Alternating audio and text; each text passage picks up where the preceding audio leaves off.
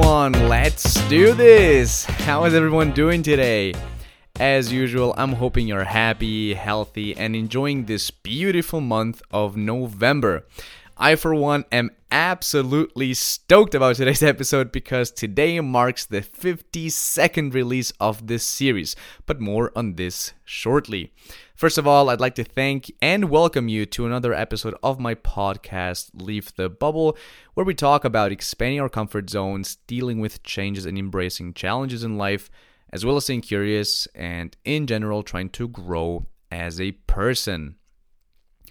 Last week, we talked about principles and asked ourselves whether or not we should have some in our lives. We discussed how these fundamental truths can, if chosen properly and accordingly to our individual goals and objectives, help us excel in life and in our professional careers, improve our relationships with the people around us, and provide us with the best tools to live a fulfilling life. I drew inspiration from Ray Dalio's book, Principles, so feel free to check it out if you haven't, and make sure to give the episode a listen if you haven't gotten to do so far, or would like to go over it once again. It's episode 51, Do and Should We Have Principles to Live By?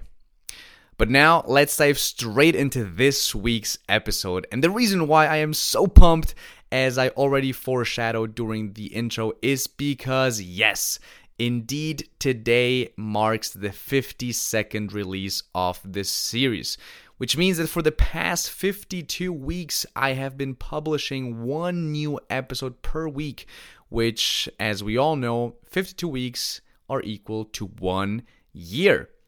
Now, this also means that today we are ending season 1 of Leave the Bubble, something I'm incredibly proud of, and how we'll proceed from now on in season 2, I'll let you know by the end of the episode, but now enough chit-chat, let's get right into it.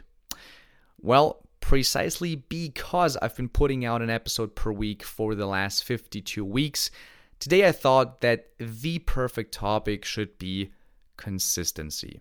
So today we'll talk about precisely that, the compounding effect of consistency. As usual, let's get the definition out of the way first so that we're all on the same page. And as you know, being consistent means behaving in the same way, performing a task rigorously over a long period of time, and having the same attitude towards things or people regardless of the situation. Being consistent means that nothing really shakes our core, and whatever happens, we'll still perform or take care of what needs to be done. So why should we be consistent? Is it even good, always performing or behaving in the exact same way? Well, of course, like pretty much everything in life, it all depends, right? I mean, we want to keep doing good things on a consistent basis and avoid consistently doing bad things. I mean, that's just common sense. You know, sometimes leaving our bubble doesn't mean doing something radically new on a constant basis, but sticking with what will bring us forward. And where I truly see the behavior of consistency is in the realm of discipline. Too often we find ourselves not in the mood to do something, to skip that much needed gym session, or waking up as soon as the alarm clock goes off. And yet, oftentimes we begin something super enthusiastically and excited, but slack off shortly after. And precisely here is where the true value of consistency comes in. Consistency has multiple benefits, and the first one is the one I just mentioned: discipline and self-control. That strictness with ourselves to stick to our routines and good habits. Building this discipline early on can work wonders when we're faced with hard challenges and tough times, to buckle down and plow through when needed. And the beautiful thing is that the more disciplined we are, the more we will be able to benefit from it in other areas of our lives. The best thing is to just pick one thing and keep it going. Publishing a new podcast episode every week, for example.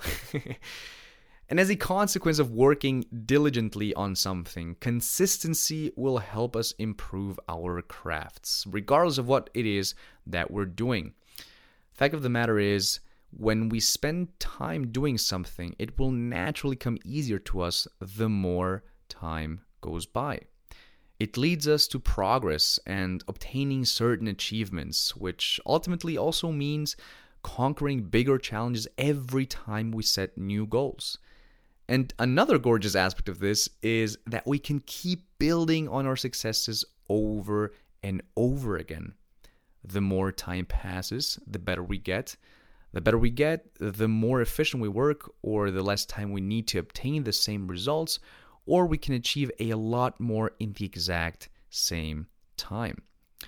This is what true mastery means. When we hire someone to do a job, when they do it quickly and we need to pay them an amount X, which usually feels like a lot, we don't owe them for the actual task they performed. We owe them for the time and energy they invested over the years to perform it that well in a short amount of time. And this is deeply correlated to the next benefit of consistency, which is the level of trust we create amongst ourselves, with ourselves, and the people around us. If we stick to something and keep steadily improving on what we're doing, we can trust that the output and the results will be better over time. Plus, showing others that we are capable of doing something we set our minds to not only showcases that we take it seriously, whatever it is, but that we value the long-term rewards by embracing the short-term grind without seeing any tangible benefits right now.